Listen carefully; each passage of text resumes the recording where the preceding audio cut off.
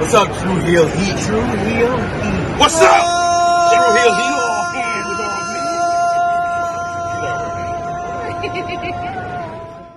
Hello.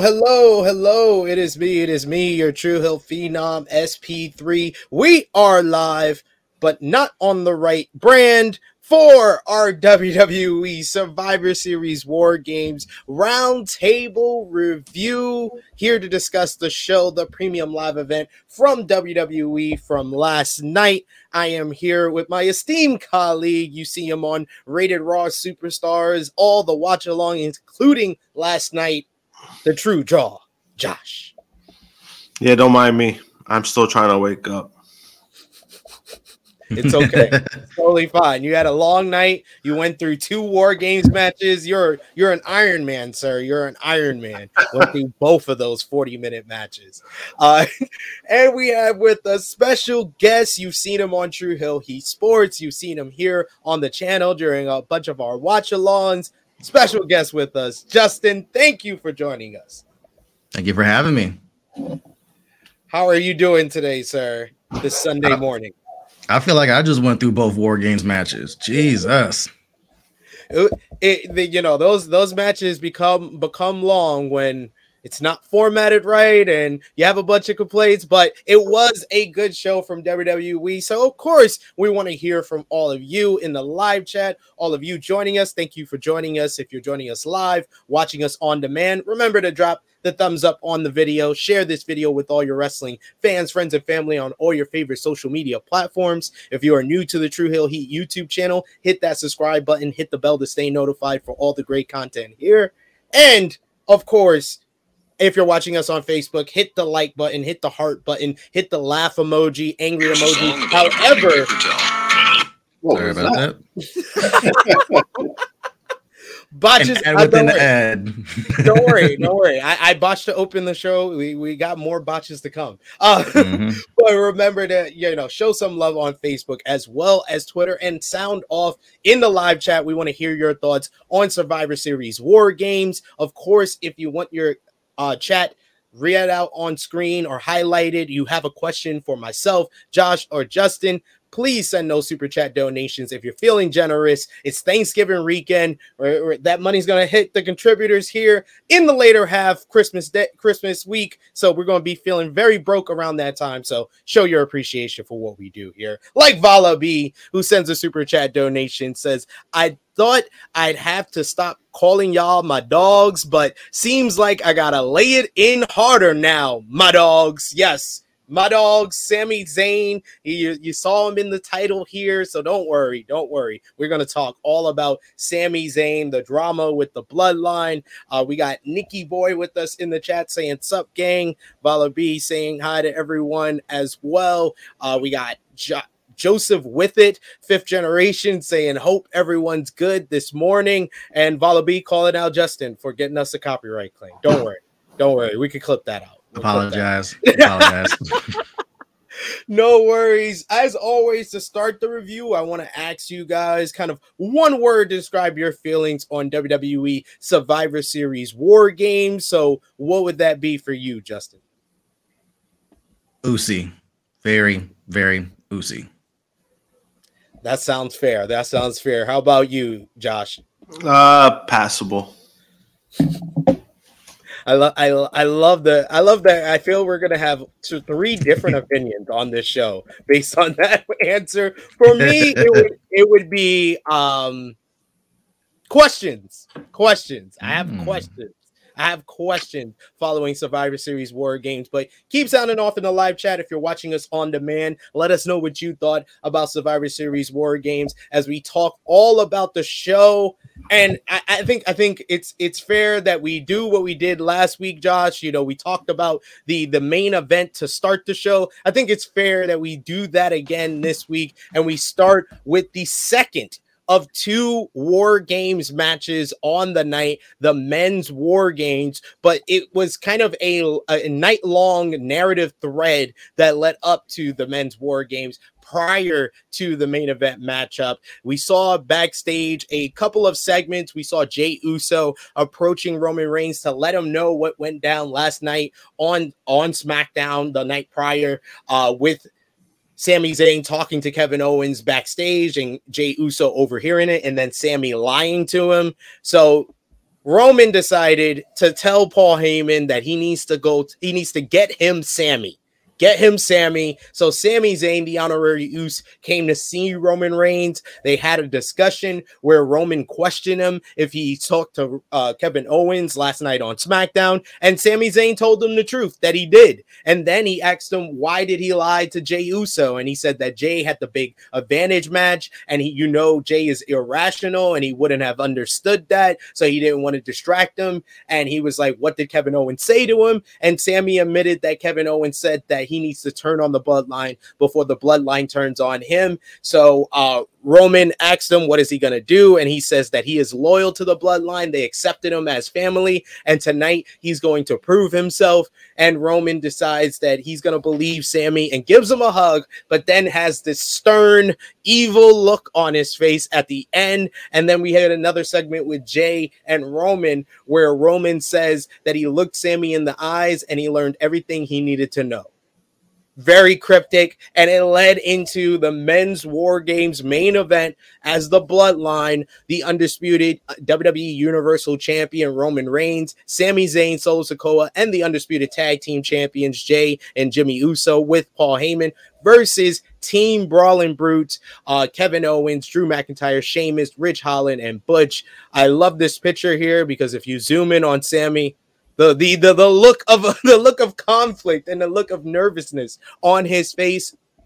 This match started with Butch and Jey Uso in the ring. They had a nice little sequence before, of course, the baby faces had the advantage with Ridge Holland coming in next. They beat the crap out of Jey Uso. I did like the Butch and Jey Uso portion of this, with Butch working over the right hand of the right-hand man, Jey Uso, which is the injured wrist of Jey Uso. And then when it was the Bloodline's turn to even the odds in War Games, it looked like Jimmy Uso was going to come out and assist his twin brother, but Roman Reigns stopped him and told Sami to go. And Sami got a huge Sami Uso chant. He went slowly into the ring and then got in there. Him and Jey, of course, had their conflict, had their issues throughout this entire match, arguing throughout with but at various times Sami saving Jey from various attacks from the baby faces, all the while the big dog, the tribal chief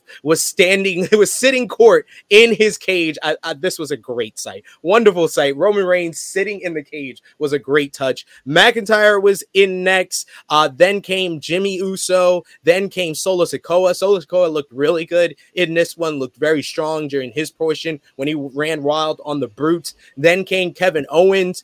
We got a nice little sequence between Owens and Sikoa. Sikoa then had a nice little stare down with Drew McIntyre as well. Sheamus came in next. And then finally, Roman Reigns to complete the men's War Games as it begun.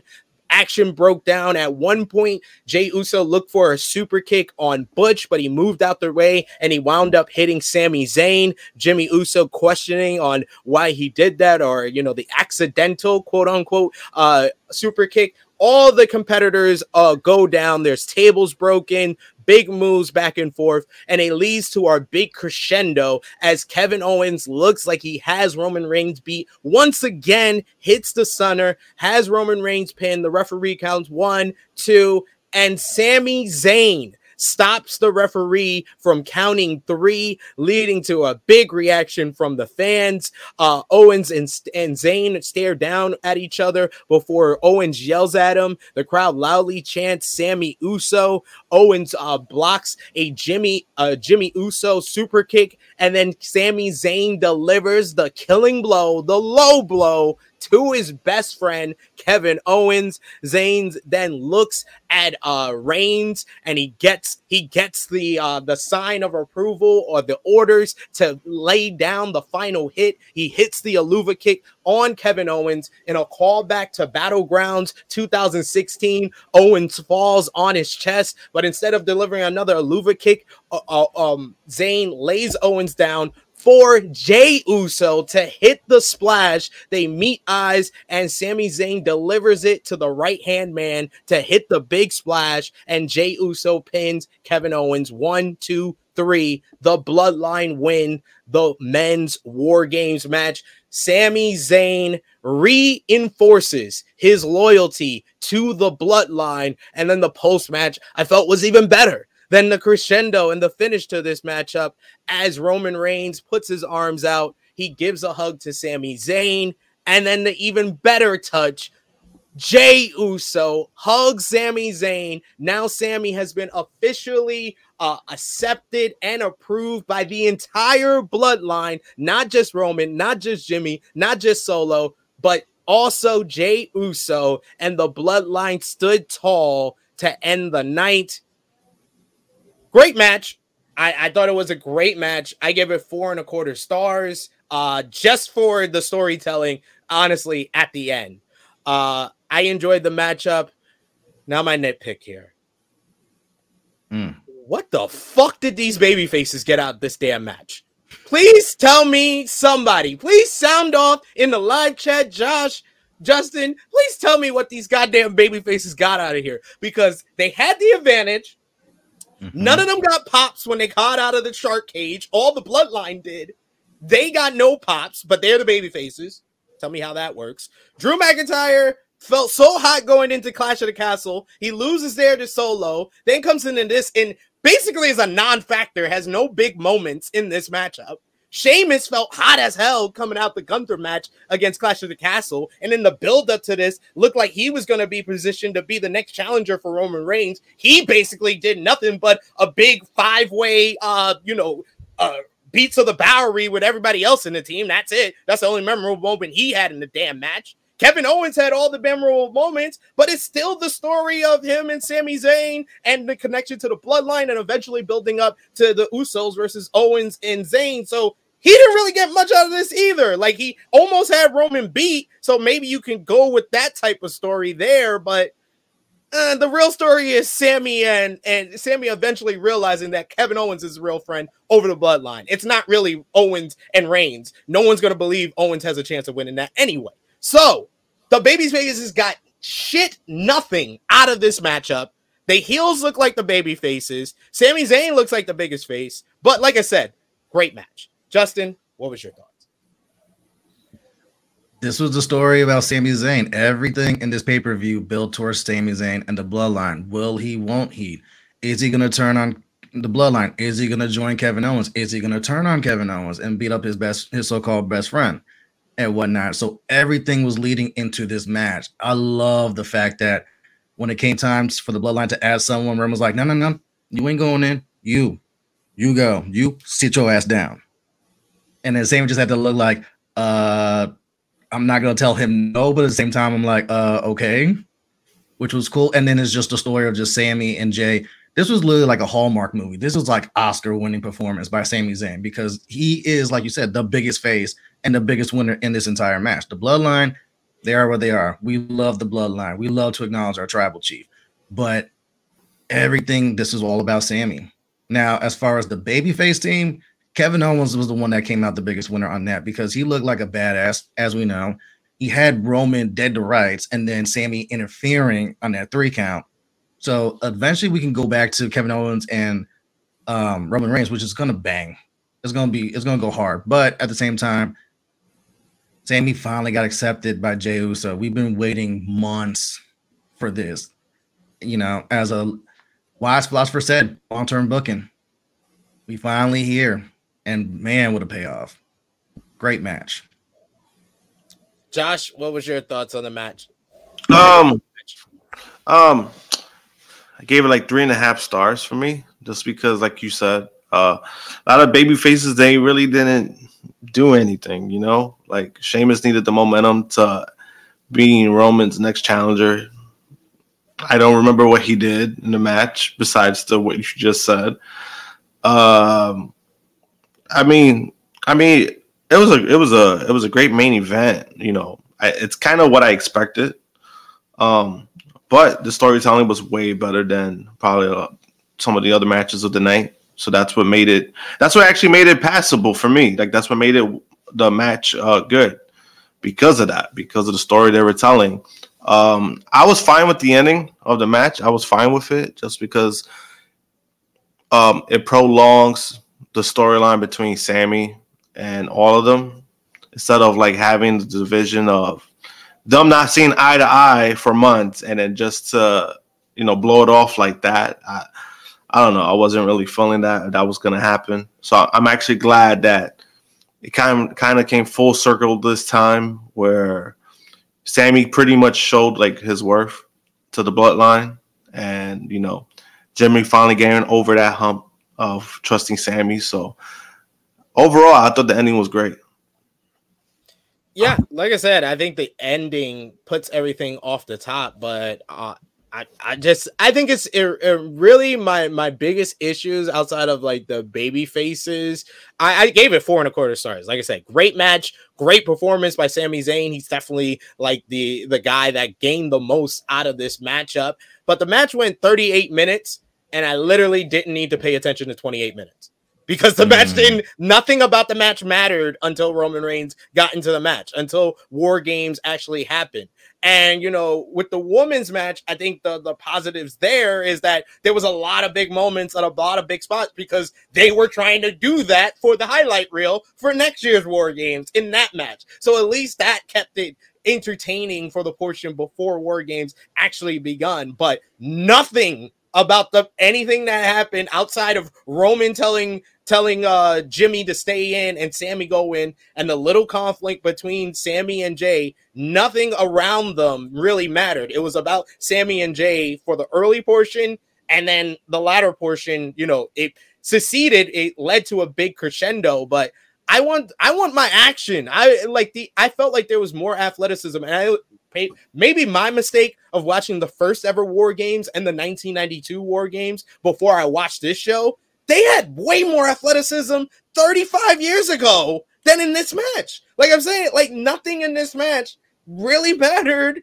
And it was all about Sammy's performance. It's all about Sami Zayn. If one person, I used to remember, like I watched that 1992 one. Austin looked good. Rick Rude looked good. There was multiple people in that match. And that's the team that lost. Talk about the Sting Squadron. You had the moment with Nikita Koloff and Sting. Like, there was all these big moments, and a lot of people got something out of it. Like, I feel like Sami Zayn got a lot out of this, but not much else. He's the biggest babyface on this, and he's on the heel faction. Yeah, I actually kind of felt that way, the same way for both matches last night. So I just felt like I just feel like I don't know when it comes to the aspect of War Games to try to do it. Now, there's just something that's missing. That's how I felt like about both matches. There's something missing compared to, like you said, like all those years ago, or even the most recent, the ones where they started with NXT. Those were pretty watchable to watch. But to do something like that now, I mean, it's especially when you're trying to, when you're all about protocols and safety, it's a little weird to me. Yeah. I'm very confused on, of course you got the biggest question for me, which is Frantic World's question here. So why did the baby faces win on SmackDown? LOL. It's like, yeah, because it didn't really matter in the long run. And the way to fix that would have been simple. And I got to shout out Pete Quinnell over at Wrestle Talk because he suggested it. It was Sami Zayn starts the match. That's what you should have really done there, is that Sami Zayn is the baby face, so he has the disadvantage. And if in the end, Sammy's going to be the guy who gets over the most, I think he should have started this matchup, honestly. That's and fair. then you could have done the whole moment and just have Jimmy's about to come out and you say, Jay, you go out. It's still the same thing. It works either way. It works either way. It's funny. That's why I kind of figured that the Bloodline was going to win because of the result from SmackDown. So it was like it really didn't matter to me. I was like, I already knew I was going to win because they weren't going to take 2 L's like that. They were going to that was just not going to happen at all, especially with Roman involved. So, I mean, for me, I already knew that was going to happen. I think if you would have done it backwards, Bloodline wins, you know, that would have given an advantage for the baby faces to win, you know, and that would have built on something. But this kind of just feels like, all right, we're going to blow everything off. Besides the Kevin Owens thing, kind of doesn't really even matter at this point with these two teams going at each other. We got the answer that I kept getting when I asked why the baby faces won on SmackDown. So Roman could come out last. And then that didn't even matter because the people that said that said, oh, Roman could come out last and he could just come in and destroy everybody. No, they had to do the big stare down with all the 5 guys. So you didn't even get that. So what was the point? What was the reason? We don't know. I know the reason is because Roman Reigns is part-time. You know, if you actually see, if you look at the cage, he was the only one sitting down. He had a chair. You know, he was going to try to work. He was going to try to do all that stuff. So, I mean, that's what happens when you're tribal chief, you know? He said the direct deposit hit, so I'm just going to sit my ass in this chair and chill out. Heyman stare at me. Yes, my tribal chief. He's like, yeah. He's like, how much longer we got? I'll sit in here for a little bit. Willow. He came in 28 minutes at the 28-minute mark, y'all. He only had to work 10 minutes of this 38-minute match. Yo, Roman. Work smarter, not harder. Roman is getting Roman deserves MVP for that alone. Like me reading that stat. It's smart. I was saying it yesterday. I was like, yo, it's smart. I was like, yo, he's reserving his energy, yo. I was like, he coming in last. He don't gotta work. He don't gotta do what Pete Dunne and Jay had to do. Yeah, Jay. You know, he just gotta work 10 minutes. It was like, all right, cool. Easy check. Fuck it. He learned from Brock Lesnar because Brock Lesnar is the master of like, you're going to get 5, maybe 10 minutes. I'm not doing this. I'm not doing that. Did the direct deposit hit? Okay, then we'll wrestle. And then I'm hopping on my jet and getting the F out of here. Yo, Roman Reigns, man, he's teaching game to everybody, yo. You got to love it. You got to love it. He sat down in a chair for 28 minutes, then got up 10 minutes with 10 minutes left and just did a couple of punches, took a couple of moves, and now he's off for the rest of the year, y'all. We ain't seeing him wrestle again until the Royal Rumble. He's a franchise player. You got to protect the franchise. Let everyone else do all that spots and dilly-dallies and stuff like that. I am your tribal chief. You need me for Rumble. Y'all go ahead and do all this flippity-bitty stuff. Absolutely. I love it. I love Roman Reigns for that. This is great. How can you not love him right now? Yeah. So a good question here from Frantic World. He says, so was AEW Blood and Guts better than WWE War Games this year? Josh? Yes. Justin? Yes, although it cost Santana his knee. That was kind of on Santana, just because the way he. I mean, that was a freak accident. No, it was. What I'm saying, but like in comparison, at least that's what happened compared to like somebody getting hurt because of the match itself. See, that's where for WWE it's hard because it's like you're a PG publicly traded company that's very geared towards like, families and kids. How can you really go all out like a traditional War Games with that, totaling that line of like, we want to go all out for War Games, but at the same time, we got to keep it to a certain extent because, we got kids watching this. Yeah, but that's been their overall issue because when you do like these, these non-sanctioned matches and stuff like that, it's kind of the same thing. Remember like that match with Adam Cole and Kyle O'Reilly, that match that freaking just dragged and dragged? That should have been similar. That should have been a violent match, and we kind of really didn't get that. You get a bunch of weapons, right? You see like a lot of stuff used like that, but we really don't get that violent side that you kind of need for these kind of grudge matches. Yeah, like none of the action we saw in this match is anything that we wouldn't see in a no DQ match or that we didn't see at Extreme Rules 2 months ago. Like we see it so often that we're desensitized, and I think that the real draw of WWE War Games is that it's a bigger cage and someone's gonna do a move off of it, and and that's why I honestly I want to say action-wise, in-ring work-wise, I thought the women's War Games was better than the men's War Games because at least it gave me the stuff I expect from a WWE War Games. I can watch the entire match. I can watch it over. With the men's War Games, I'm not gonna honestly watch the first 28 minutes. I'm sorry, y'all. There wasn't much to it. Wasn't much to it. I mean, you a better man than me because I'm not watching either match again. It depends on who the guys are in there. Like I think back to like Undisputed Era versus Team Ciampa, and then Kevin Owens coming out there. That was a really good one that like kept my attention from start to finish. Yeah, that was definitely up there. But I'll be honest, if we're just comparing this year, like Frantic World's axing here, I would say AEW's Blood and Guts this year, you have to go back to like 87, the first War Games, 1992, Sting Squadron versus the Dangerous Alliance, 91 with the Horsemen versus Sting's crew and stuff.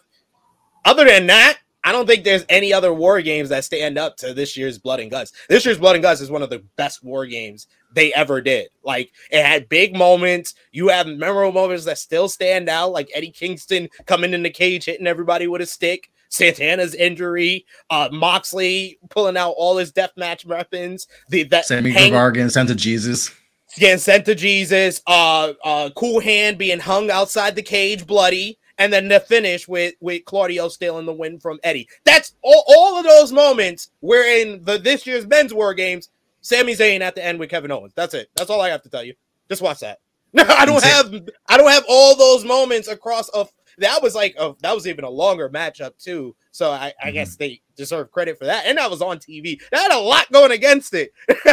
Longer matches. Yeah, that's what tells you, and that's kind of tells you a lot. Kind of tells you. and it had the added obstacle of they did Anarchy in the Arena a month earlier, and it was like a lot of people were questioning. It was like, how is this going to be any different or any better than Anarchy in the Arena? And it was just as good as Anarchy in the Arena. So, like, yeah, I think it's apples to oranges because the WWE War Games, they put a lot of restrictions on the performers. I think if they didn't have as many restrictions as they do with WWE, and they can have more of that old school feel War Games that this year's Blood and Guts has, I think that we would be saying that WWE's War Games is better. Yeah, that's true. Because put a top on the cage. Not only that, but then and that's kind of, I don't want to say frustrating part, but they're capable of doing that. It's just that on a business aspect, I understand what they're doing, but I was like, if you're doing a match like this, it's kind of similar to how I feel about Elimination Chamber, where Elimination Chamber now doesn't feel like it's a dangerous match. It doesn't feel like you're in danger anymore, and that's what kind of kills it for me. It just feels like they're having a match inside this cool structure. It's just the sight of seeing the structure. Yeah, that's it. This is another good question of Ash and Ash. The first Blood and Guts versus the first War Games, which is better? The first War Games, by far. You don't have the whole stuff with Chris Jericho falling through paper bags. Like, in the first War Games, by far. If we're talking about 87, if you're talking about the first WWE War Games, then I'll have to maybe watch those over because I remember it was good, but it wasn't great, and it had that feeling of this isn't the same. Yeah, so like what I remember from the first War Games match, I think it was I know Killian Dane kind of like took over the show. I know he kind of stole the show. Yeah, there was a bunch of weapons being used. I know this dude got cut open, but he got cut open by mistake. Damn, what was his name? Somebody got cut open. I remember he got busted open, but that was because of an accident, not because he bladed himself and there's blood, part of the thing. But same thing. I had to watch the match to really say. I remember the ending too. I remember the ending, how that match ended, which it was a basic finish to me. I don't know. I'll have to watch it if that's what. They're asking about the NXT one, but yeah, the first one, you're talking about the very first one. Yeah, you can't really top that. Yeah, I mean, yeah, it's difficult. I would have to watch those back to really answer that question there. Dolores with a good comment here saying, I'm beginning to think WWE is changing from being very PG because Becky and others can freely curse now. I think one show should be more mature so SmackDown can PG, but Raw be more mature. I think so. Yeah, they should do that because Raw is on cable and SmackDown's on, national television. So they can't do the stuff that they can do on Raw. But Raw used to be like that, more mature. So I think it should go back to that. Agreed. And Becky's on there, so it helps for that. Ash for Nash with another good point here. Yeah, it's facts here. Women's War Games is for the spots. Men's War Games is for the Bloodline storyline. If you like storytelling, you're gonna like the Men's War Games more. If you like the spots, you're gonna like the Women's War Games more. And I agree with this from Daryl Brown saying Black and Gold versus 2.0 is a top 5 War Games match. It's up there, definitely. I think that out of the WWE War Games, that one and 2019 with Owens, Ciampa, Dijakovic, and Lee versus Undisputed Era is the best 2 WWE War Games. Yeah, I can't really say just because I don't remember the Black and Gold one. I don't remember it. Well, Black and Gold versus 2.0 was last year. It was Gargano, Ciampa. Like I remember who was in the match, but I don't remember the match at all. Like, so I can't really. I can't really say. Only because of Johnny Gargano's performance. That was my thing. That was like his what do you call it? His swan song. So he took a couple of months off and then comes back to WWE and now he's in the storyline with Miz. That's kind of boring now, but yeah, that's what I remember from that. We got Nikki Boy said, yeah, no one is even allowed to bleed. They were at a disadvantage from the start, 100%. And also a disadvantage is Frantic World's point. I like that WCW and AEW have the rooftop. That adds a different feel to it. And you get the spot of throwing someone off the cage, which I'm always here for. It makes a huge difference because it feels like an actual War Games. Without the top, it feels like a steel cage match with different rules. Which I kind of takes me out of it. Yeah, no, but I'm a little surprised because remember when Triple H wanted to bring the concept back? I know Vince was kind of adamant about that. He was like he didn't want the top. Triple H wanted the top, so I thought he would have added it since he's in creative. But I'm guessing he probably just like, nah, it's okay, just because the AEW is already doing the close part, so maybe that's why he's just not going back to it. And they already done a few matches of it without it, so that's my guess. But I know Triple H was a big part of wanting the top. He wanted it back, so it's a little weird that he didn't go back. Yeah.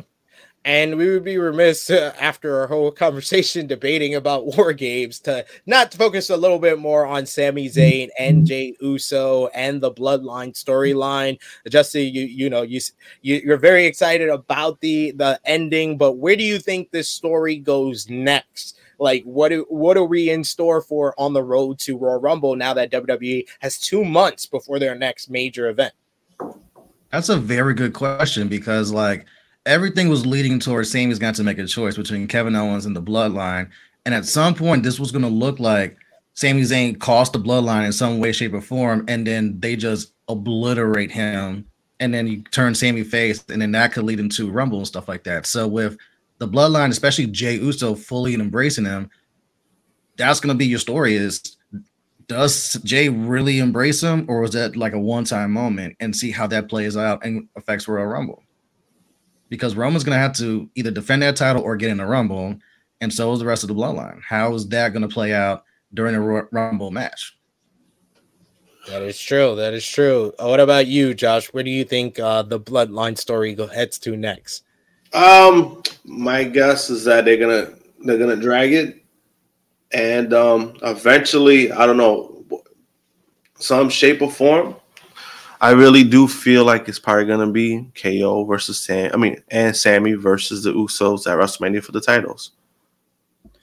And I hope they don't go away from that. I know a lot of this story, they have been kind of shifting and reshaping as it goes along, as it gets more over. And it is very over. It's the best thing going on, and not just WWE. I would say it's the best storyline in wrestling because it's so captivating, has so many layers for each of the characters. Each of character in the stable is gaining more from that, and they feel like an overpowering stable. And although I rooted against them, I went for, Brawling Brutes on the predictions and everything.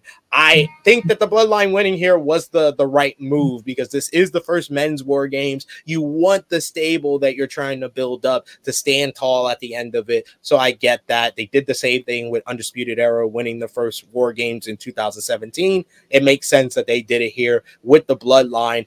And it has a lot of different layers coming out of it. I think that we shouldn't see any friction or dissension for a couple of weeks. I think there needs to be a moment that brings that out in Jey Uso, or we may go the route where they just change it up completely and we have Roman turn on Jey. There's so many different ways that they can go with this, and that's what makes the story so captivating to watch.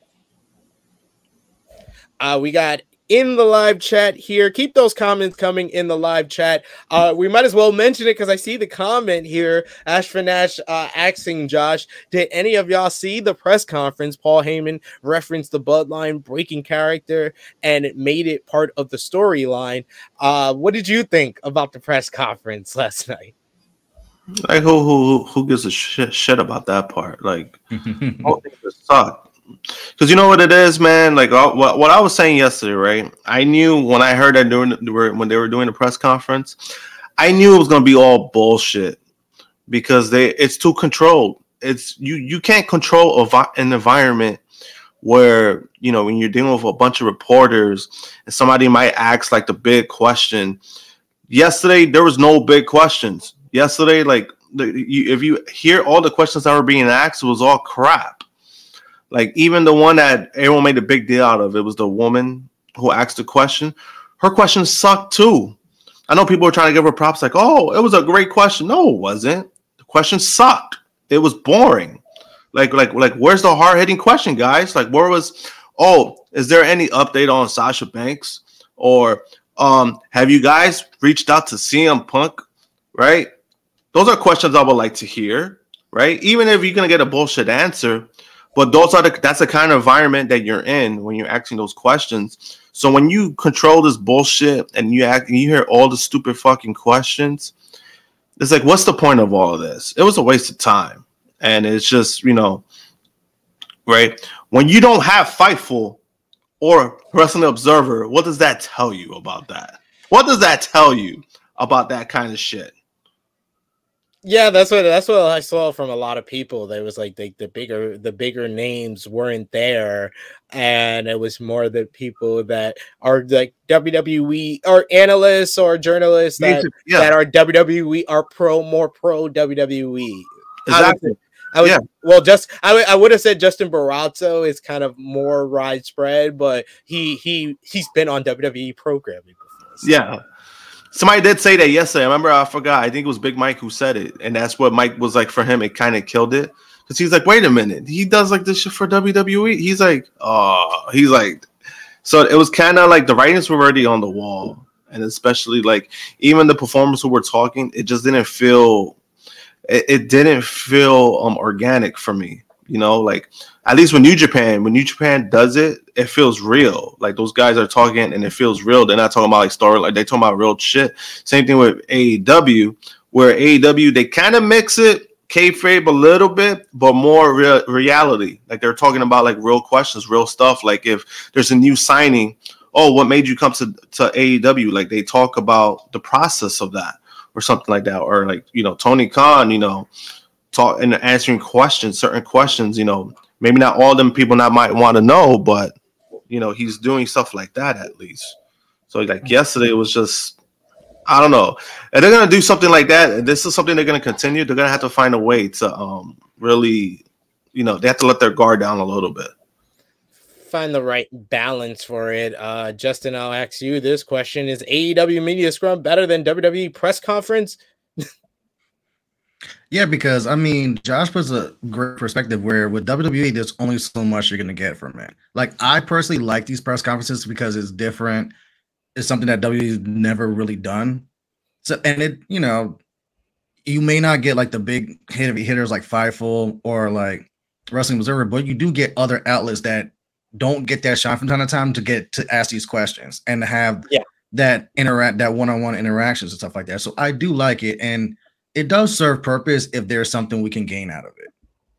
Like, I still got to go back and watch because at that point the drinks were flowing last night on my end, so there's a lot of that press conference that I missed. But that's the media scrum. I also feel the same way, where it's like, what are we really don't waste your time on it. Don't waste your time on the one from last night. Don't waste your time. That's all I gotta say.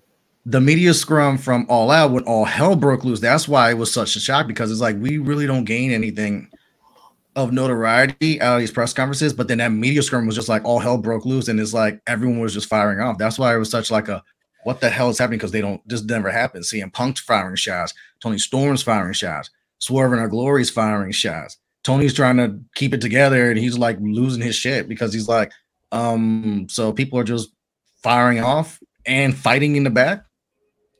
And everyone, and while this is all going on in this live, like, so as long as we're gaining something from this, I'm with it. Especially, like I said, like, you got a lot of shine for people that not these big outlets. Those wrestling girls got shine last night. Tancal got shine. Demon Diva got shine.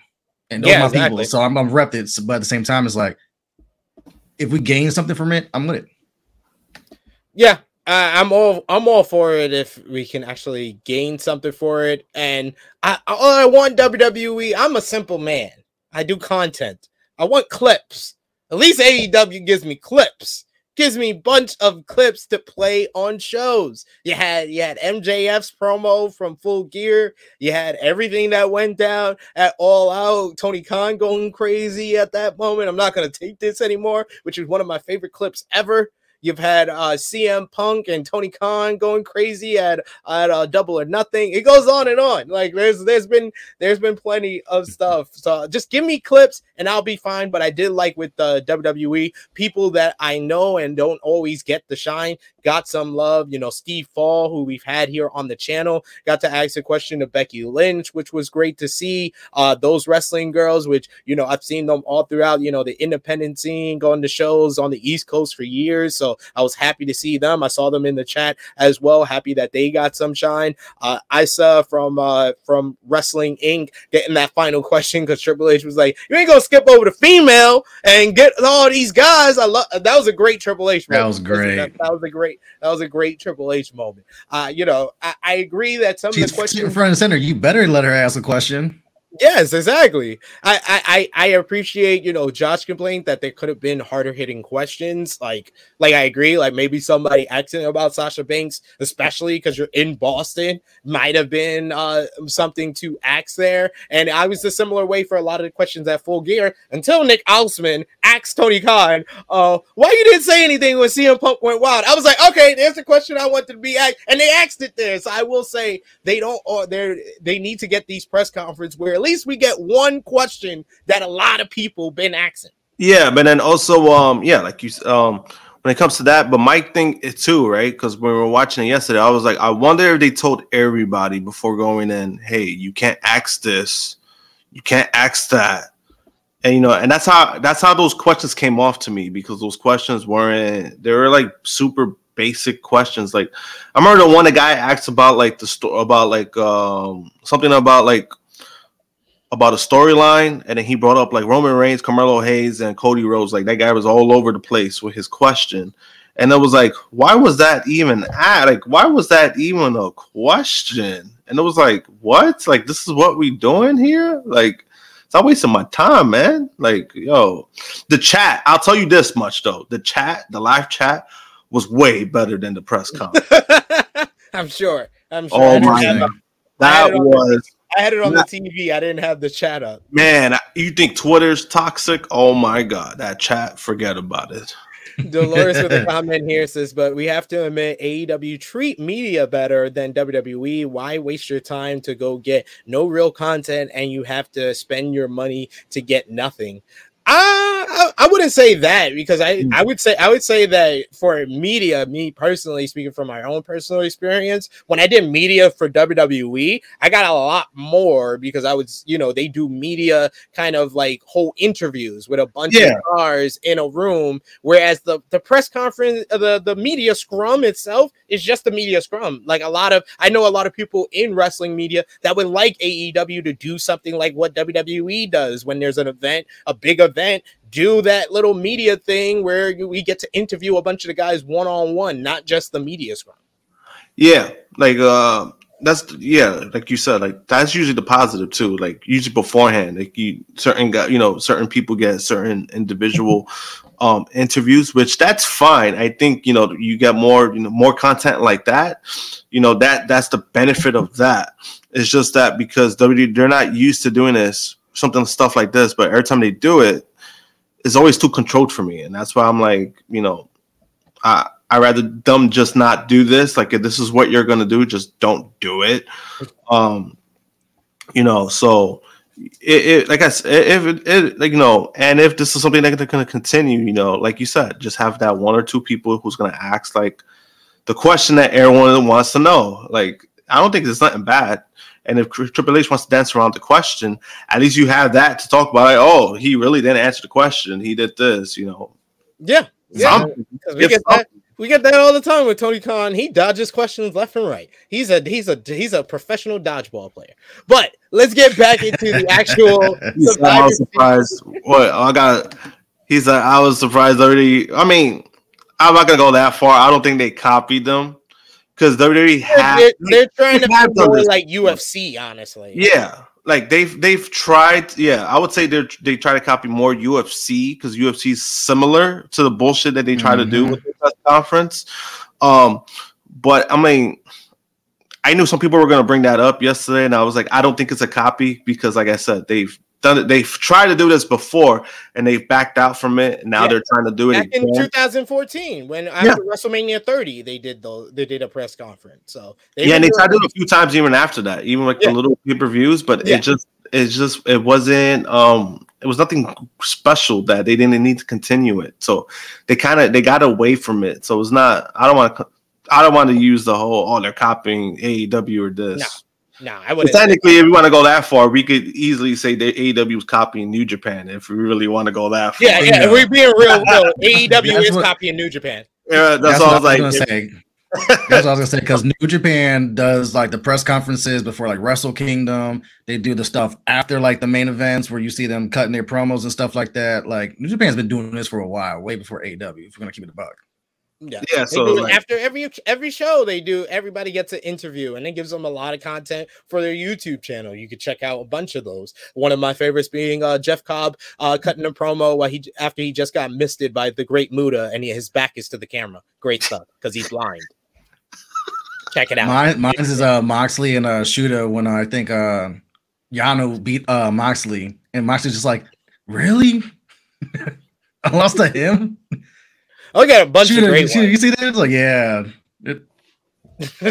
And obviously the Jay White, fuck. Jay White, the greatest one of all time is Jay White after Wrestle Kingdom 15, after he lost to Kota Ibushi. That's easily the best one. That's the GOAT. That's the GOAT of them all. But let's talk about the other War Games matchup. The women's War Games match opened the show at WWE Survivor Series War Games. We got our most people watching at this point, so just a quick reminder, drop the thumbs up on the video, share it with your friends, subscribe if you are new to the True Heel Heat YouTube channel, and sound off in the live chat. Give us your thoughts on the women's War Games and the Survivor Series War Games entire show, as well as super chat donations. Make sure you get highlighted if you're feeling a little generous this holiday season. But let's talk about that women's War Games.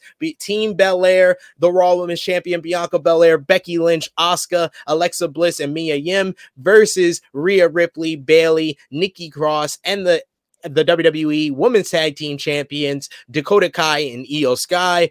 Belair and Kai started the matchup. I love the fact that Dakota Kai, she's been in War Games 4 times, and I believe almost all of those times she started off the match, like except for the time that she just turned on her best friend and left the match, basically. Next out was Io Sky, so you had the 2-on-1 against the Raw Women's Champion. Next in was Asuka, so you had the great moment with Asuka and Io going at it. Asuka looked great, beating up both Dakota and Io in the early portion here. Nikki Cross came in. She brought in some weapons. The first one to bring in the weapons with kendo sticks, trash can lids. She also slammed a door on Asuka's head. The heels were in control until Alexa Bliss came in. She hit everyone, you know, ran wild. Everyone was hitting each other with kendo sticks. When Nikki Cross climbed to the top of the cage, sat up there laughing as everybody's getting hit with kendo sticks, including her tag team partners here. And then finally, Nikki Cross hit a diving cross body. Get it? Next out after that was Bayley. She came in pulling out a table from Jump. I will say, I just want to put a little nitpick here. Don't get me wrong. I told you I enjoyed this matchup, but having the heels bring out all the weapons got all the heels the pops instead of the baby faces. I just wanted to let WWE know that maybe they shouldn't do that again. Next in was Mia Yim. Action broke down. Everybody was going crazy, going wild when Io Sky hit a big dive off the steel cage, as it's become tradition with War Games hitting. But this one was crazy because it just felt more dangerous because she got no air on this shit at all. She just went straight down onto Bianca and Mia Yim. Rhea Ripley came in. She ran wild, beating up a lot of the other women. And then finally, to complete the women's War Games, Becky Lynch, making her return, entered last, about 27 minutes, actually almost near 28 minutes into this matchup. Lynch started going wild, hitting kicks on Cross, Sky, and Dakota Kai. Then she stared down with Bayley, the woman responsible for her time or extra time away. That was meant to get a big reaction, but it didn't really. The bigger reaction was actually for Becky and Rhea Ripley staring down, as they have positioned Rhea Ripley as kind of a bigger opposition to Becky. Bayley got in the way, and then Ripley gave Lynch a riptide for a 2 count. Asuka then came through and sprayed the mist into Ripley's face. Then Lynch spiked her with a DDT, but Bayley got in the way before they could make a cover. Bayley hit the rose plant on Becky, almost got the pin there, but that pin was broken up. Then we got some good moments with Nikki Cross in the other cage with Alexa Bliss. She was saying, I didn't forget what you did, and tried to handcuff her. And then they did a whole big, it looked like Bliss was slipped her hand out of the cuff, it seemed like. And then Asuka gave Ripley a code breaker before Ripley drove her into the cage. And then Bliss hit a electric chair on Cross on a trash can lid. Then we got Bianca throwing Dakota Kai into the cage with a gorilla press.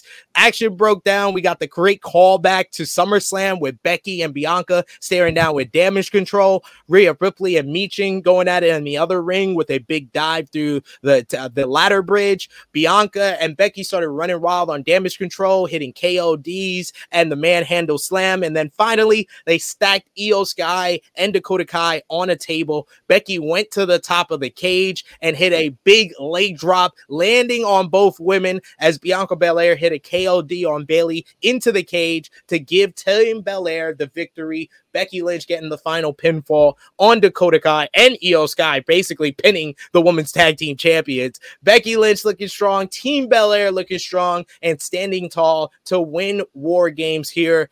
I give this opener 4 stars. I thought it was a fun way to kick off the show. It escalated in a big way. It had a bunch of little moments that added up and brought to a big crescendo at the end. I thought the match was really good once everybody got in here, and it had a bunch of the moments that you would expect in the early portion to make it worth watching, unlike the men's War Games. But like I said, I thought the storytelling was stronger with the men's. That's why I rated it higher, but the women's War Games definitely delivered in the spots. Josh, what did you think?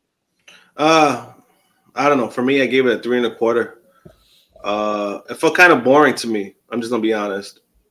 I don't know. It really didn't do nothing for me.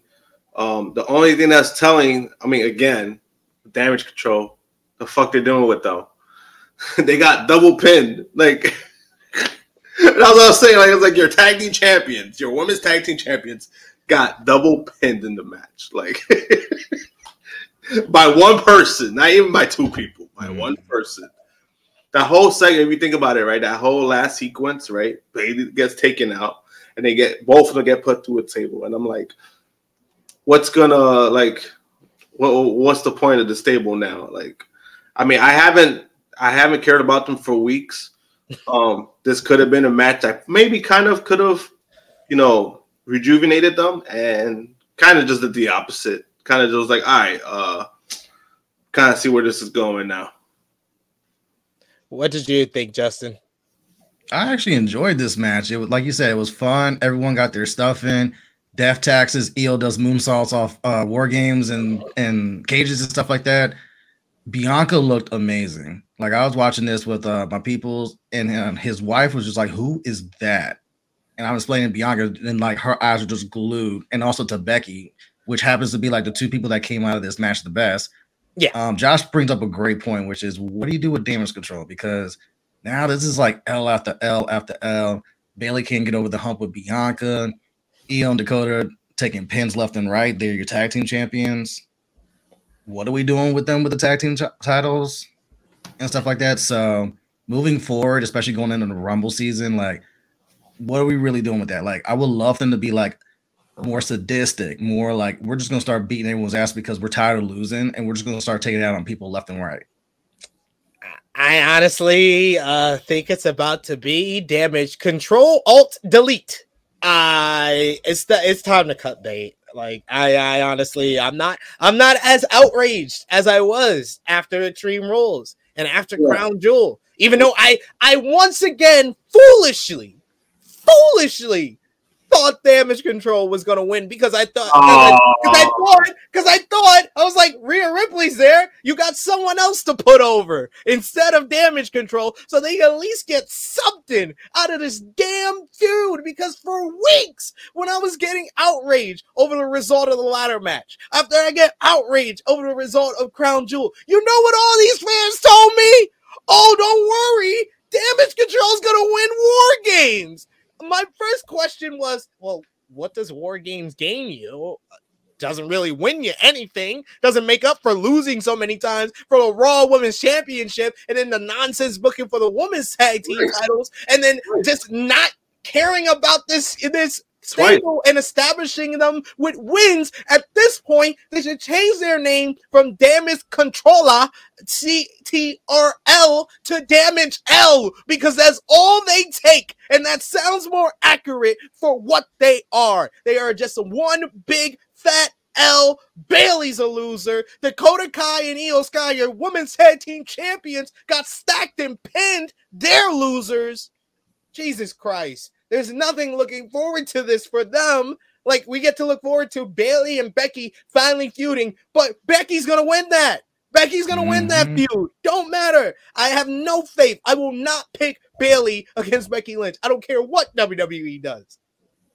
The power of Bianca and Becky compels you, man. You can't pick against them. This is ridiculous.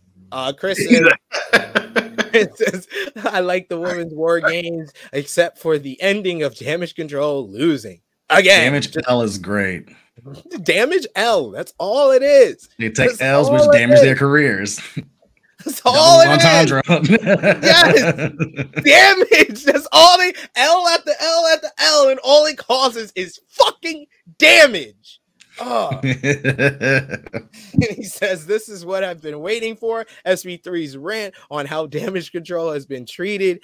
Gonna preach to us on this Sunday afternoon. Yes, I am here to preach on the mountaintop of Damage Control, but like I said, I'm not as angry as I was at the last two pay-per-views, because I just felt, you fool me once, shame on me. Fool me twice, shame on you. You won't fool me again. But he did it. He fooled me again, because I was convinced by all of you who tried to tell me, oh no, it's okay. It's okay. You know, Bianca gets to be the longest reigning African-American woman ever. Gets to look like black female John Cena. It's all good. It's all good. It's all good. You know, did Bayley be fine? Bayley be fine. Oh, Bayley's in this stage of her career where she cares more about the tag team titles and cares more about others. She wants to put others and give back. What the fuck do I care about that though? I want to see people that actually care about that aren't fucking losers. You're building Mustafa Ali as a fucking loser. You're building Damage Control as Damage fucking L.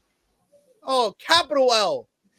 Damage LLL. That's it. That's the 4 letters. Oh, the trio of L's. Trio of L's. Shit. Curvin says another loss for Damage Control. Thanks, Triple H, for not caring about Damage Control. Curvin also says I compare Damage Control to 3MB. Oh my god. Damn. I don't blame you either. You're not wrong, sir. You're not wrong. I mean, if we're gonna do an accurate comparison, I compare him to the Miz and when he had the Miztourage. You have Bayley and then you have the Miztourage. That's what it feels like right now. I compare it to Nexus. I've been comparing it to Nexus because you had the big debut that everybody was excited for what this group could offer, and then they lost to this John Cena-like figure, and it just kept hurting them over and over and over and over and over again. At least Wade Barrett got to beat John Cena once. Like, I haven't even seen Bayley beat Bianca in any form except for a 6-man tag that at this memory feels like it was years ago. Years ago now. And it was in September. Oh, God.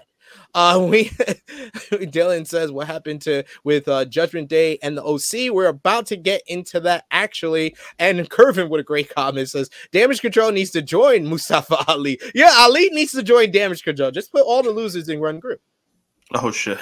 I mean, Chris says Bayley is not a loser. I mean, I don't think she's a loser. I'm just going by what they are presenting to me, Chris. I'm sorry. I like Bayley. That's why I'm upset. She's lost to Bianca twice for the title. So it was like and then in War Games. And then not in War Games. Three matches. That's 3 L's. I mean, that's pretty, that sounds like a loser to me. 3 straight premium live events. And God bless you, Chris. You're a loyal Bayley fan if you think she's gonna win the Royal Rumble next year. God bless you. I mean, there's no clear-cut person who's gonna win the women's this year. So Chris may not be far off. I think it's very clear after last night. It's either Becky or Rhea. I think Logan Paul has a better chance winning the men's Royal Rumble match than Bayley does have the women. I think it's very clear how they positioned everybody that it's either going to be Rhea Ripley if they want to heel to verse Bianca, or it's going to be Becky Lynch and she's going to probably verse Ronda Rousey. So Becky's going to be the first to ever win it twice for the women? She said it at the press conference too. She's like, her goal is to be the first woman to win 2 Royal Rumbles. Right now, I would say that's your favorites going into the Rumble. Yeah, the only dark horse is Rumble. All bets are off because you never know if maybe we get a Naomi. Maybe Naomi comes back. Maybe Sasha she ain't winning no Royal Rumble. She ain't winning no Royal Rumble. That's what I said. That's what I was gonna say. The dark horses are 2 people returning, and it's not Naomi. Naomi, I don't matter what if she comes back or not. She's not gonna win the Royal Rumble. The 2 dark horses is Charlotte and Sasha. That would be the 2 dark horses. But as far as people that are here currently, the 2 favorites, are Rhea. And with Sasha, I think the writing is on the wall that she's probably not coming back. Like, that's so that tells you something that she's more of a hurt than Naomi. That kind of tells you all you need to know about Naomi. I don't think she's coming back soon. I don't think Sasha's coming back soon, but I would say if she did come back, she would be a favorite to win the Royal Rumble. But I've always said if she's coming back, Rumble, because you're gonna do it at a Big 4 pay-per-view when the most eyes are on the product. Everyone watches Royal Rumble, even casuals. You're selling out this big ass stadium in San Antonio. Why would you have her come back before that? Especially where she's made it clear, like, I'm not wrestling the rest of 2022. Yeah. Yeah, I 100% agree with you there. But let's move on to our next match on the card here. It was AJ Styles going one-on-one with Finn Balor. Finn Balor comes out with another creepy BDSM mask, unmasking before he got to the ring. Right, Joe. He came out with Dominic Mysterio and Damian Priest, while AJ Styles came out with Doc Gallows and Carl Anderson with a cool mask, another tribute to their past in New Japan Pro Wrestling. AJ used to wear a lot of these different masks back then. And what we got here, I loved Michael Cole on commentary. Michael Cole was the MVP of this match for me because he spoke about Styles' time in Japan as well as the history between the two men. He also talked about Finn Balor being a 6-time IWGP Junior Heavyweight Champion and versus Kushida. And Corey Graves even remarked, "You love when Twitter is nice to you." And I just told Corey, stop being salty because you suck. But then we got into the matchup. They went about 7 minutes with it seemed like Finn tweaked his knee, but he was dominating much of the early portion of this matchup. A distraction by Priest allowed Dominic to trip Styles on the apron, so Gallows and Anderson went after Dominic. Priest jumped in, and they brawled through the crowd. Styles made sure to get a shot in on Dominic before they scrambled out of there. Both men then had a one-on-one contest finally between these two men instead of their two factions, and we got two of the best workers going out there and having a good wrestling match here. It was AJ going after the knee while Balor worked over his ribs, setting up for the coup de grace. But in the end, after exchange of moves by the turnbuckle, Styles finally got the win by hitting the phenomenal forearm to get the 1-2-3. AJ Styles defeating Finn Balor and standing tall over him, the two Bullet Club members here. I thought this was a good match. I gave it 3.5 stars. Definitely not at the same level as they had 5 years ago at TLC, and I'm not sure why. It just doesn't seem like, to me, I'm gonna be honest here. Not a nitpick on the show. It's not a nitpick on the match. It's just an observation, and this is something that was pointed out to me by Stephanie Hype. So shout out to her. She said she doesn't care about anything AJ Styles, and I had to really look on AJ Styles because he's one of my all-time favorites. But he really hasn't had a great match in like 3-4 years outside of the Boneyard match. And outside a match with Bryan Danielson in an empty arena, but that's Bryan Danielson. So, like, other than a couple of great matches here and there, the latter match with Jeff Hardy and Sami Zayn in 2020 was great as well. But here and there, it's not the consistent greatness that we're used to with AJ Styles. And then when you have a match here, they got enough time to deliver a great match, and it was just good. What did you think, Justin? I mean, it was like you said, it was a good match. To AJ, you gotta remember, AJ is also up there in age too. At some point, that does catch up with you, where you have all these injuries, you take all these bumps. It's not gonna hit the same way as far as like your speed, your athleticism, and stuff like that. He has had some great matches, but it's been more here and there than like if you go back in 2016, where he came in and was just like had a stretch between Extreme Rules all the way to the end of the year to the Rumble with Cena, where it was just great match after great match after great match. He hasn't had that stretch. And then remember, he had like a low point during like the Kevin Owens US title feud, and then it picked back up again to the point he was having so many great matches, and he came through for them at TLC. They had to put the title back on him. They put the WWE title back on him to end the Jinder Mahal reign of terror. So he even was putting on great matches 2017 into 2018. His title run was so-so in that regard. But yeah, like I said, like you said, though, it was like 2016, 2017, where we got consistent greatness from AJ Styles.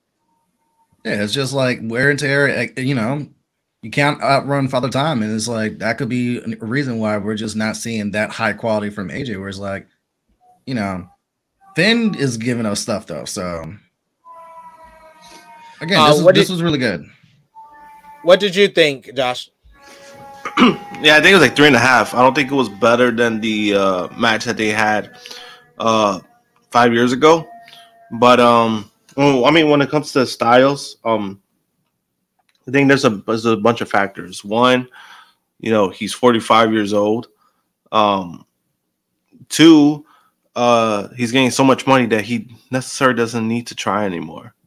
And I think that's more the factor of, if he's going out there and he's putting on a passable match, I think he's fine with that. I think he's content with that. I don't think there's nothing wrong with that personally, because, he does have a family, he has 4 kids.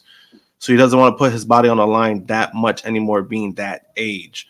So I think there's a number of factors, which personally, I don't think it's wrong, but at the same time, I think if anybody's expecting 2016 AJ, or anybody's expecting New Japan AJ, those days are gone. So I think people just need to be more accepting of what they're probably going to get from here on out from AJ until he retires with his last contract.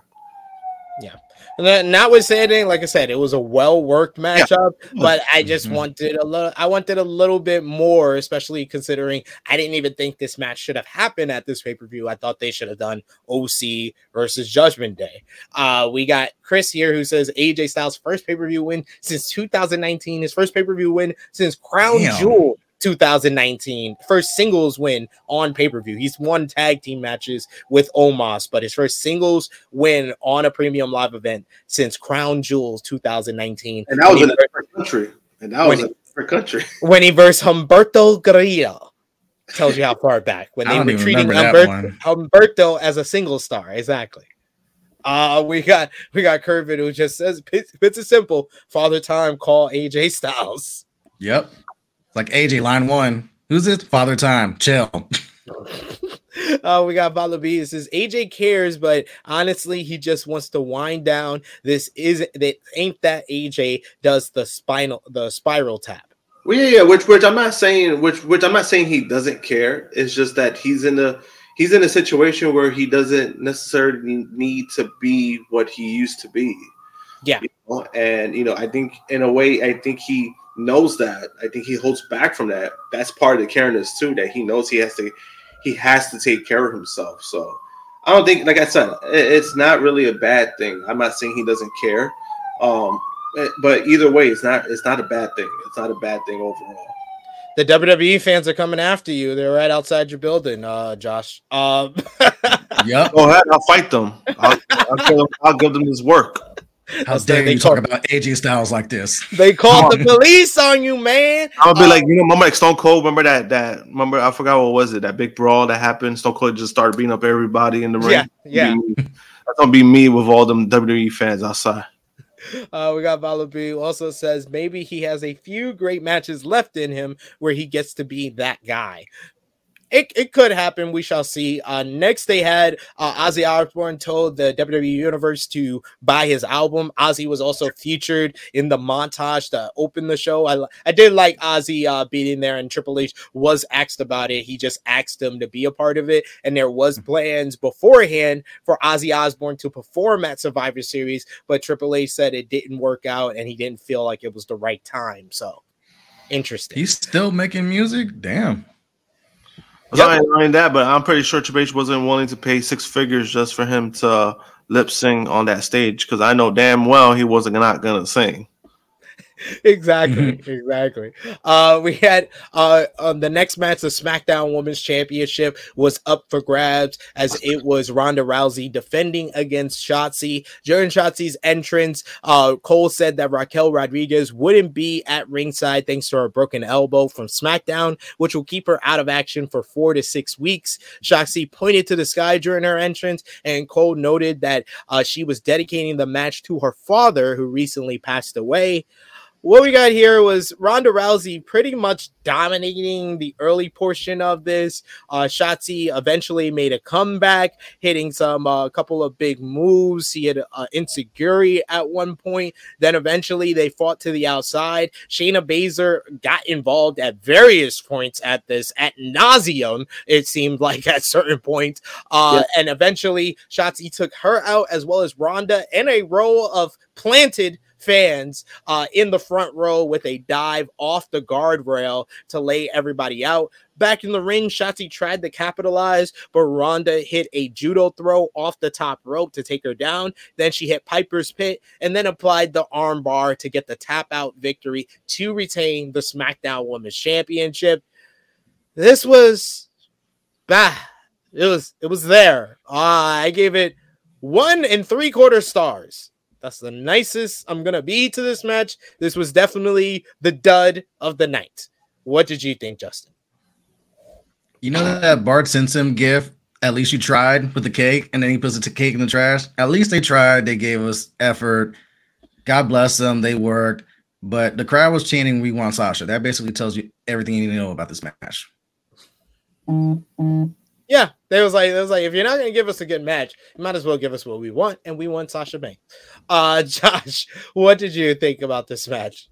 Meh. Like, I don't know really what to say much about this match. The only thing is that I mean, we saw like the typical botches from Shotzi. What was that shit she was trying to do with the ropes? That move, I was like, what the fuck was that? I don't know, bro. Like, what the fuck was that? Like, I was like so confused. I was like, was that supposed to hurt her more or Ronda? Like, what was the fuck was that? And then that fucking plant spot with the crowd, that was just like, it was so corny because it was like so blatantly obvious. But then also like when it happened, right? There was like no security. Like, where's the security to help these fake fans? Like, you know what I mean? Like, it did. I was like, there's a lawsuit waiting to happen. Yo, right? What happened? I was like, that's a lawsuit waiting to happen. What are we doing? Like, didn't even bother like to make it try to like look presentable. Like, but I do agree with like the Shayna thing. I thought she was getting involved a little too much. I was like, this is kind of beneath Ronda. Why are we especially for Shotzi? I mean, no offense to Shotzi. You know, I love Shotzi, but I mean, what we've gotten for her from the main roster so far, you don't need to make her look this good. You know what I mean? So that was like the little confusing part. But yeah, matches, we kind of knew this was going to be the dud of the night. Fortunately, ended up being that. Yeah, that's all I really got to say. Yeah, like they tried. It's just a matter of like Shotzi's not really over with the crowd yet. It's like, you know, this is our first real big, like, all right, kid, sink or swim. Here you go. No, but it's not only that, but it's just she hasn't been very good in the ring. I just gotta admit that. Like, she's not good. Like, it's hard to say for me to say that because I've always been a big fan of her even since the independent scene, but it's like I'm not seeing the same person that I saw then. That's all. Like, you know, that's just what it is. I'm not seeing the same person. Yeah, and then the flip side of that, I was gonna say, and the flip side of that coin is Ronda Rousey, where like a lot of that novelty has worn off with Ronda, where she's very hit or miss depending on what city she's in. Either she's gonna get a great reaction or the crowd's gonna be just disinterested. This title run's really not it. It's basically I'm at a point with Ronda as a champion where it's like, all right, when is Sasha or Charlotte coming back? Even Naomi. Once we need someone to A, feud with Ronda, and B, get that belt off of her. I mean, honestly, there's nights I just forget that SmackDown has a women's champion. Also true. We got Curvin. It makes a great point, and I say the same thing. I take Ronda for 4 years ago over this Ronda 2022. Yeah, it doesn't have the same, like, Ronda felt like she was trying a lot more and a lot harder. She was working harder back in 2018 to prove herself, and I feel like she's just living off of her name in 2022, unfortunately. And y'all know I'm a fan of Ronda Rousey. I like her work. I enjoyed the Ronda Shayna pairing, but as far as the matches on Premium Live Event this year, it's been the WrestleMania Backlash match against Charlotte, and then everything else has been bad. Yeah, it's been lackluster. It's been a quick, less than 10-minute match that you don't know what you're gonna get, and you know that's just what it's become at this point. I do like the pairing. At this point, I kind of want them to go after those tag team titles and take it off of Io and Dakota. Right? I mean, I don't know. I have more faith in WWE giving them a dominant reign than Damage Control. That's for sure. I mean, when it comes to this, when they're saying that she's trying, but I was like, bro, how long are you gonna give? How long are you gonna give somebody a pass to that? Saying like, oh, they're trying. If they haven't been good at this point, you got to just tell it like it is. And for some, like I said, for somebody who's been a big Shotzi fan, she has not been good in the ring. Like, that's just what it comes down to. She hasn't been good in the ring. Like, Like, you want me to lie about that? Like, you know what I mean? Like, she hasn't been good. Definitely not on the main roster. I can't tell you a good or great Shotzi matchup on the main roster since she got called up a year and a half ago now. It's been a while now. But let's move on to the next match, the final match we're going to be covering here, which was the WWE United States Championship triple threat match with Bobby Lashley as well as Austin Theory. I don't know what this sign was in his entrance, but hey. And of course, Seth Rollins defending the title here. The Boston crowd absolutely loved them some Seth Rollins here. Lashley dominated early, but Theory prevented him from potentially winning by pulling the referee out of the ring, which was a callback to Lashley costing Theory the title on his cash-in. They fought outside the ring, and Theory dropped Lashley with the steel steps. Theory then worked over Rollins in the ring, but Rollins eventually made a comeback back, hit some big dives to the outside at one point, had the crowd on their feet with this sequence here. Bobby Lashley at one point showing off his power, getting a double hurt lock. The ending saw Seth basically had both men down and sprung off of Austin Theory with a curb stomp to Bobby Lashley. Then Theory and Seth were going at it. Seth eventually went to the top rope with Theory, hit the superplex, and then looked for the Falcon Arrow, but Bobby Lashley came in, hit the spear, and Theory fell on top of Rollins. 1, 2, 3. Austin Theory has regained the WWE United States Championship. I thought this was a super fun match. Like I said, it had the Boston crowd on their feet and probably had the best in-ring action of any match on the night. I gave it 4 stars. Really exciting way to put the title back on Austin Theory and to complete this 3-week rehab for him. But what was the fucking point of him losing Money in the Bank then? If you just was going to put the title on him 3 weeks later. That's what I said. I said that shit last night. I was like, what was the point of all that?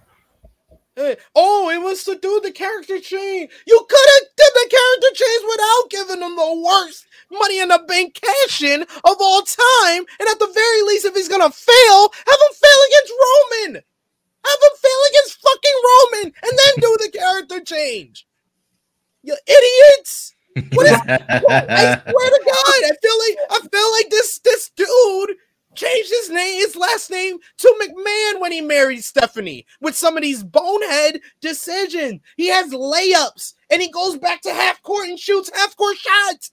A lot of these times, the baby faces having the advantage in the men's war games. Fucking Theory, the whole booking for Theory, damage control, Liv Morgan's reign. Like, no one, and I feel like I'm going nuts because not enough people talk about this shit. Talk about this bonehead fucking booking that this new man has done.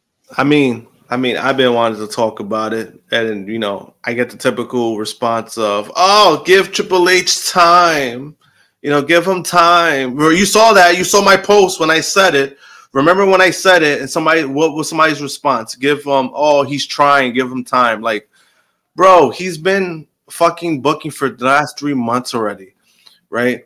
And it's like, if Vince McMahon, every time he got shitted on, every time he made a dumb decision, I'm just giving the same energy back. Triple H has not been great.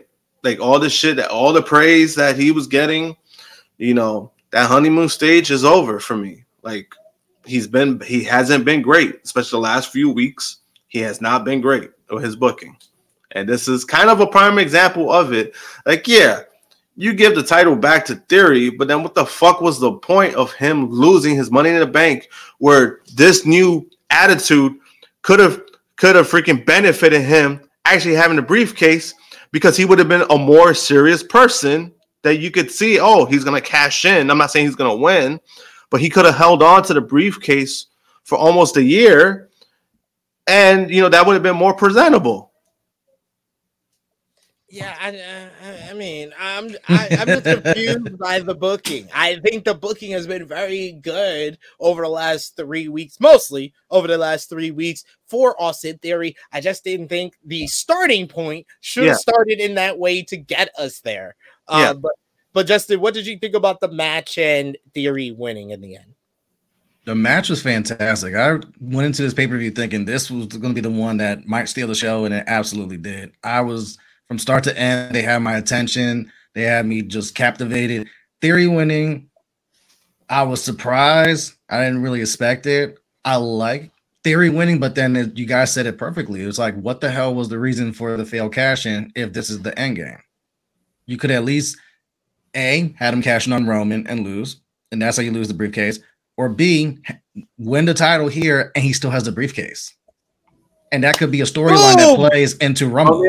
Romeo said the same thing last night. He was like, yo, you still could have had him, because the match itself, right? The match he lost it in, by the way, it was a fucking open challenge match. It was an open challenge match. And he still could have won the title. Yes. He easily still could have won the title while having a briefcase. And even with that, he could have found a way to even talk more shit about it. He could have been more obnoxious. He could have been more arrogant, having both.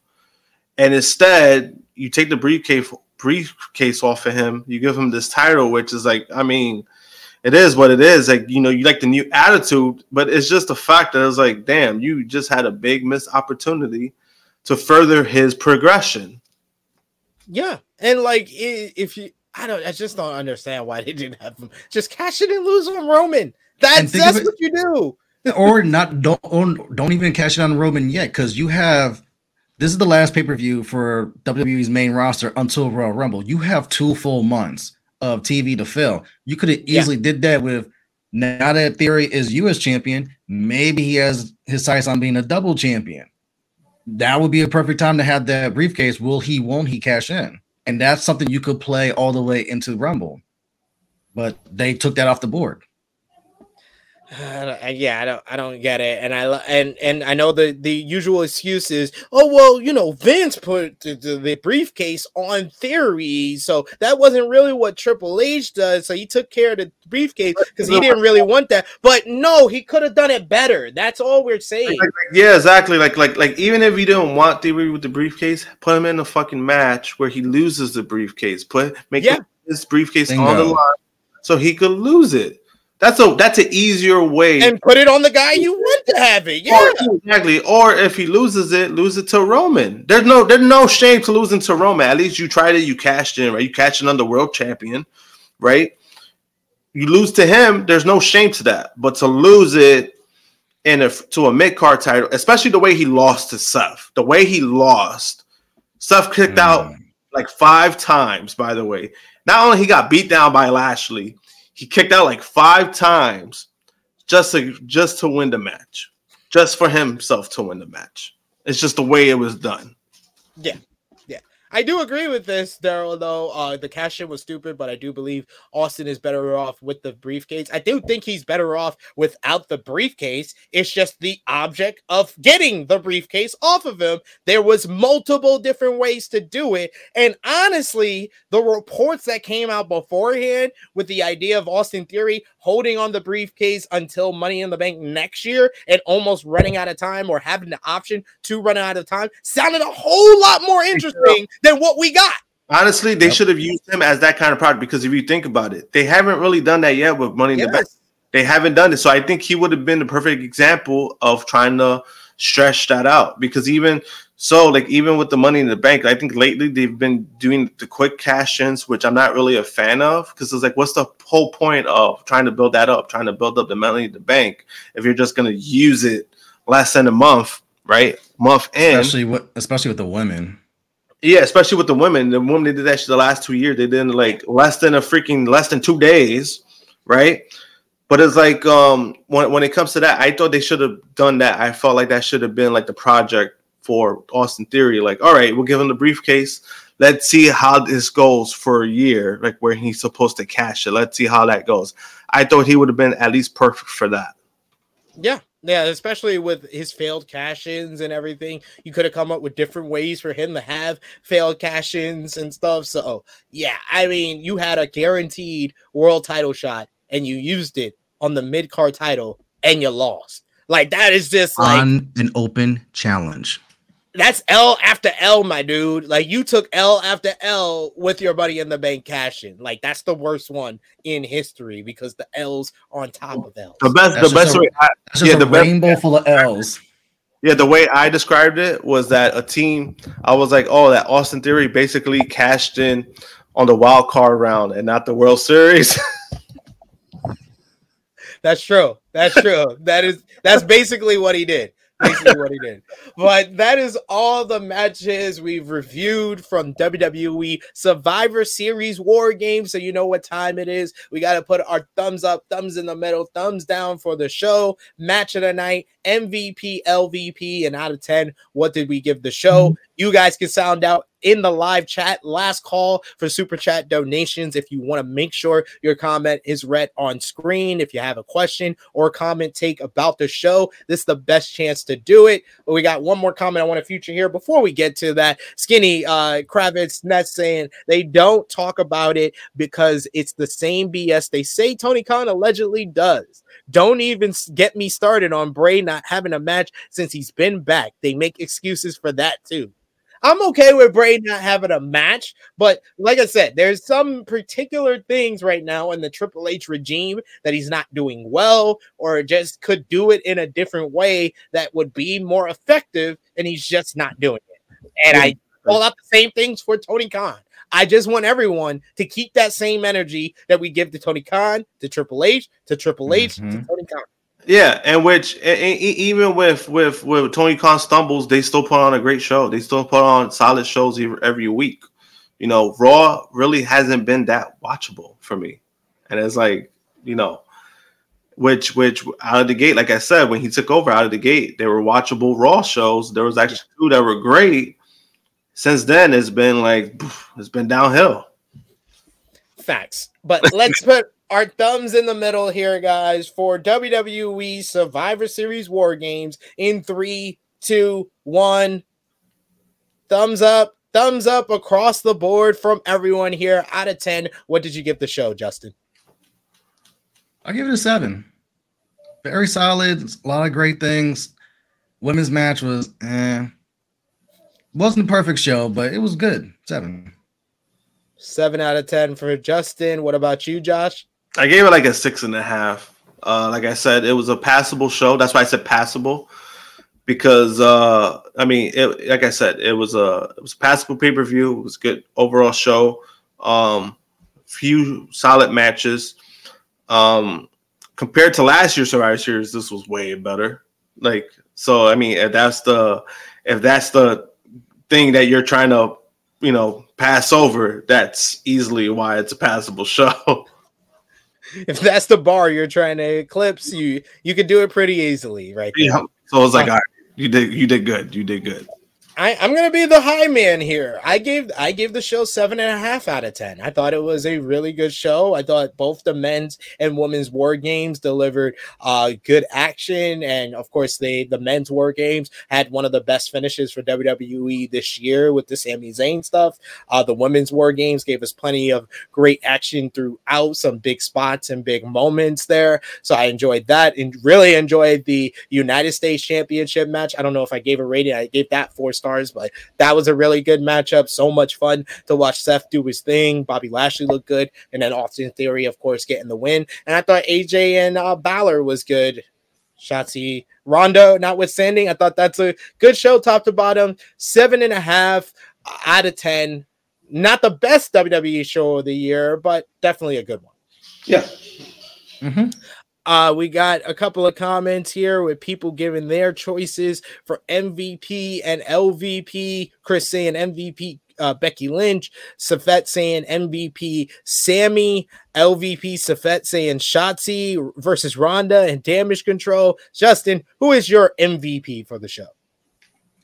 Sami Zayn. The show was basically built around Sami Zayn. What's he going to do with the bloodline? How is this going to happen with him and Kevin Owens and their interactions? The entire War Games match is built with that storyline, him having to work with Jey Uso, will they, won't they, stuff like that, and teases. The finish, Roman embracing Sami at the end, Jey finally embracing Sami. How is anyone else leaving this pay-per-view on a bigger high than Sami Zayn right now? Josh, what about you? I gave it to two people. I gave it to Sami Zayn and Roman Reigns. Sami Zayn because of the outcome. He benefited most from the outcome. And Roman Reigns played it smart. You know, like I said, man, the man was sitting in the chair the whole time. He came out last. He only had to work 10 minutes. In the War Games match, you know, people got to learn from him. You know, work smarter, not harder.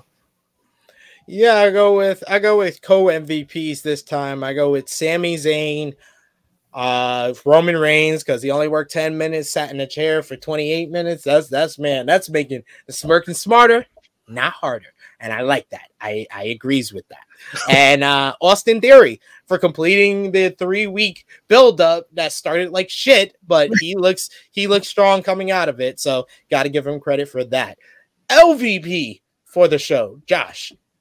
Last night I said Shotzi, but then I changed my mind. I'm gonna give it to Damage Control because, I mean, like I said, the outcome does absolutely nothing for them. They got double pinned, so I mean that's a bigger L than Shotzi. So I got to go with Damage Control. Justin, what about you? Damage Control, man. As a tag team, a collective, a record label, and a mother effing crew.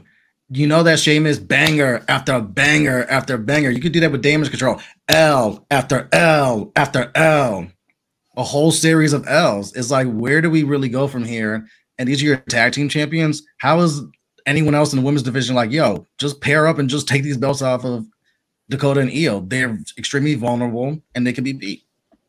So what are we doing here with Damage Control long term? Facts. You ain't doing much with Damage Control here. Like, you guys make the best argument, so I gotta agree with y'all that Damage Control deserves to be LVP. I got co-LVPs as well. I got Damage Control, all of the baby faces in the men's War Games, because they got no pops. That was my biggest issue with that babyface advantage. Like, if the babyfaces have the advantage and all of them get pops going to the ring, I would have said nothing, and I would have said I was wrong. I was wrong for freaking out about the babyfaces having the advantage because all the babyfaces got huge pops. Outside of Kevin Owens getting a slight pop because he was just as Dustin Rhodes, did any of the babyfaces get a pop when they came out? Nope. So, no, it is not the right thing to have the babyfaces have the advantage in War Games. Stop doing that. Oh, it's predictable when you do it the same way all the time. It's the first fucking time. What are we talking about? Shit, yo. We got a bunch of comments here with their LVP. So yeah, mine is Damage Control and the baby faces in the men's War Games, but also Shotzi and Ronda. Yeah, that was not good. Skinny says LVP to both teams with the advantage because they both took L's anyway, plus Damage Control for obvious reasons. And Justin, I will ask you the final one. Match of the night. What was the match of the night? The triple threat for the United States title. It came in with high expectations. It delivered. And then some. Well done, boys. Josh, what about you? The triple threat match. I don't know. They had high expectations, but they definitely had a certain expectation, and it passed that. So, that was probably match of the night for me. As far as in-ring action, I would say that's the best match, but I'm here for everything, and I love me some storytelling, so I'll go with the men's War Games. Yeah, I mean, you can't go wrong with either way. You can't go wrong with that. So. Absolutely. Vicenzi says, great as it is that Theory is more serious, badass guy, he at least could have kept doing the selfies. They were funny. Let's say selfie after he beat someone down. Nah, it was a second match gimmick, Vicenzi. If they're gonna build him as this rising heel that's gonna rise his way up the ranks, then he has to be serious. And that's why I was like, this would have been a better situation if he was this character as Money in the Bank, because he would have been taken seriously. Absolutely agree with you there. But that brings us to a close on our WWE Survivor Series War Games Roundtable review. Want to thank you all for joining us live here. If you're watching us on demand, thank you as well. Justin, thank you for stepping in the last minute, stepping in the clutch, joining us here, making it a real roundtable. Let the people know where they can find you on social media, sir. can find me on social media, Twitter, Instagram, TikTok at It's Justin Rich. You can find me on Twitch on Wednesday nights from 7 to 9 talking on Those Wrestling Girls Fan Club. We talk wrestling over there. From time to time, you can catch me on Twitter Spaces talking Turnbuckle Talk on Tuesdays with Mimi and Corey and them. And from time to time, you can see me on True Heel Heat Sports talking NFL, talking Giants, talking Yankees, all the sports. I'm out here. I'm active. Yes, sir. Thank you so much for joining us for sure. Josh, let the people know where they can follow you on social media and when you'll be back here on the True Heel Heat YouTube channel. You can follow me at JMPunk321, Twitter and Instagram, mostly Instagram. And I'll be back tomorrow for Rated Raw Superstars. And then Wednesday for Elite Heat, I'll be back on. Absolutely. And you can follow me on the Twitter machine at TrueHillSP3. I'll be back here on the channel on Thursday, 1:05 p.m. Eastern Time with AE Ramble.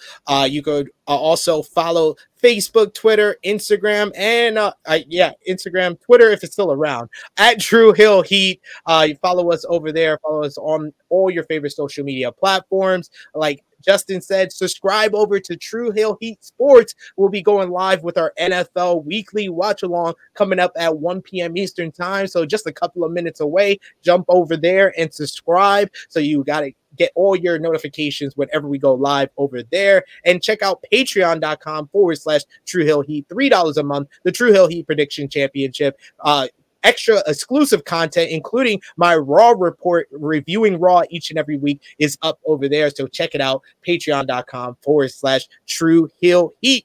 Well, that brings us to a close. I want to thank everyone for joining us. This is one of our best live review numbers for one of our roundtable reviews. So we appreciate y'all for joining us. Remember to drop the thumbs up on the video. Share it with your friends. Subscribe if you are new to the True Heel Heat YouTube channel. Daily exclusive content here on the YouTube channel. We'll be back tomorrow at 8 p.m. Eastern Time with Rated Raw Superstars, watching Monday Night Raw, Tuesday NX3, Wednesday Elite Heat. So hit the bell to stay notified so you always get alerted whenever we go live, and join us over at True Heel Heat Sports. And check out True Heel Heat 202 from yesterday with myself, Miss Chrissy Love, and Deidre of House of Wrestling, as we talked about the weekend wrestling and previewed Survivor Series. So go over and check that out. So for Justin, for Josh, it is me, your True Heel Phenom, SP3. This has been our WWE Survivor Series 4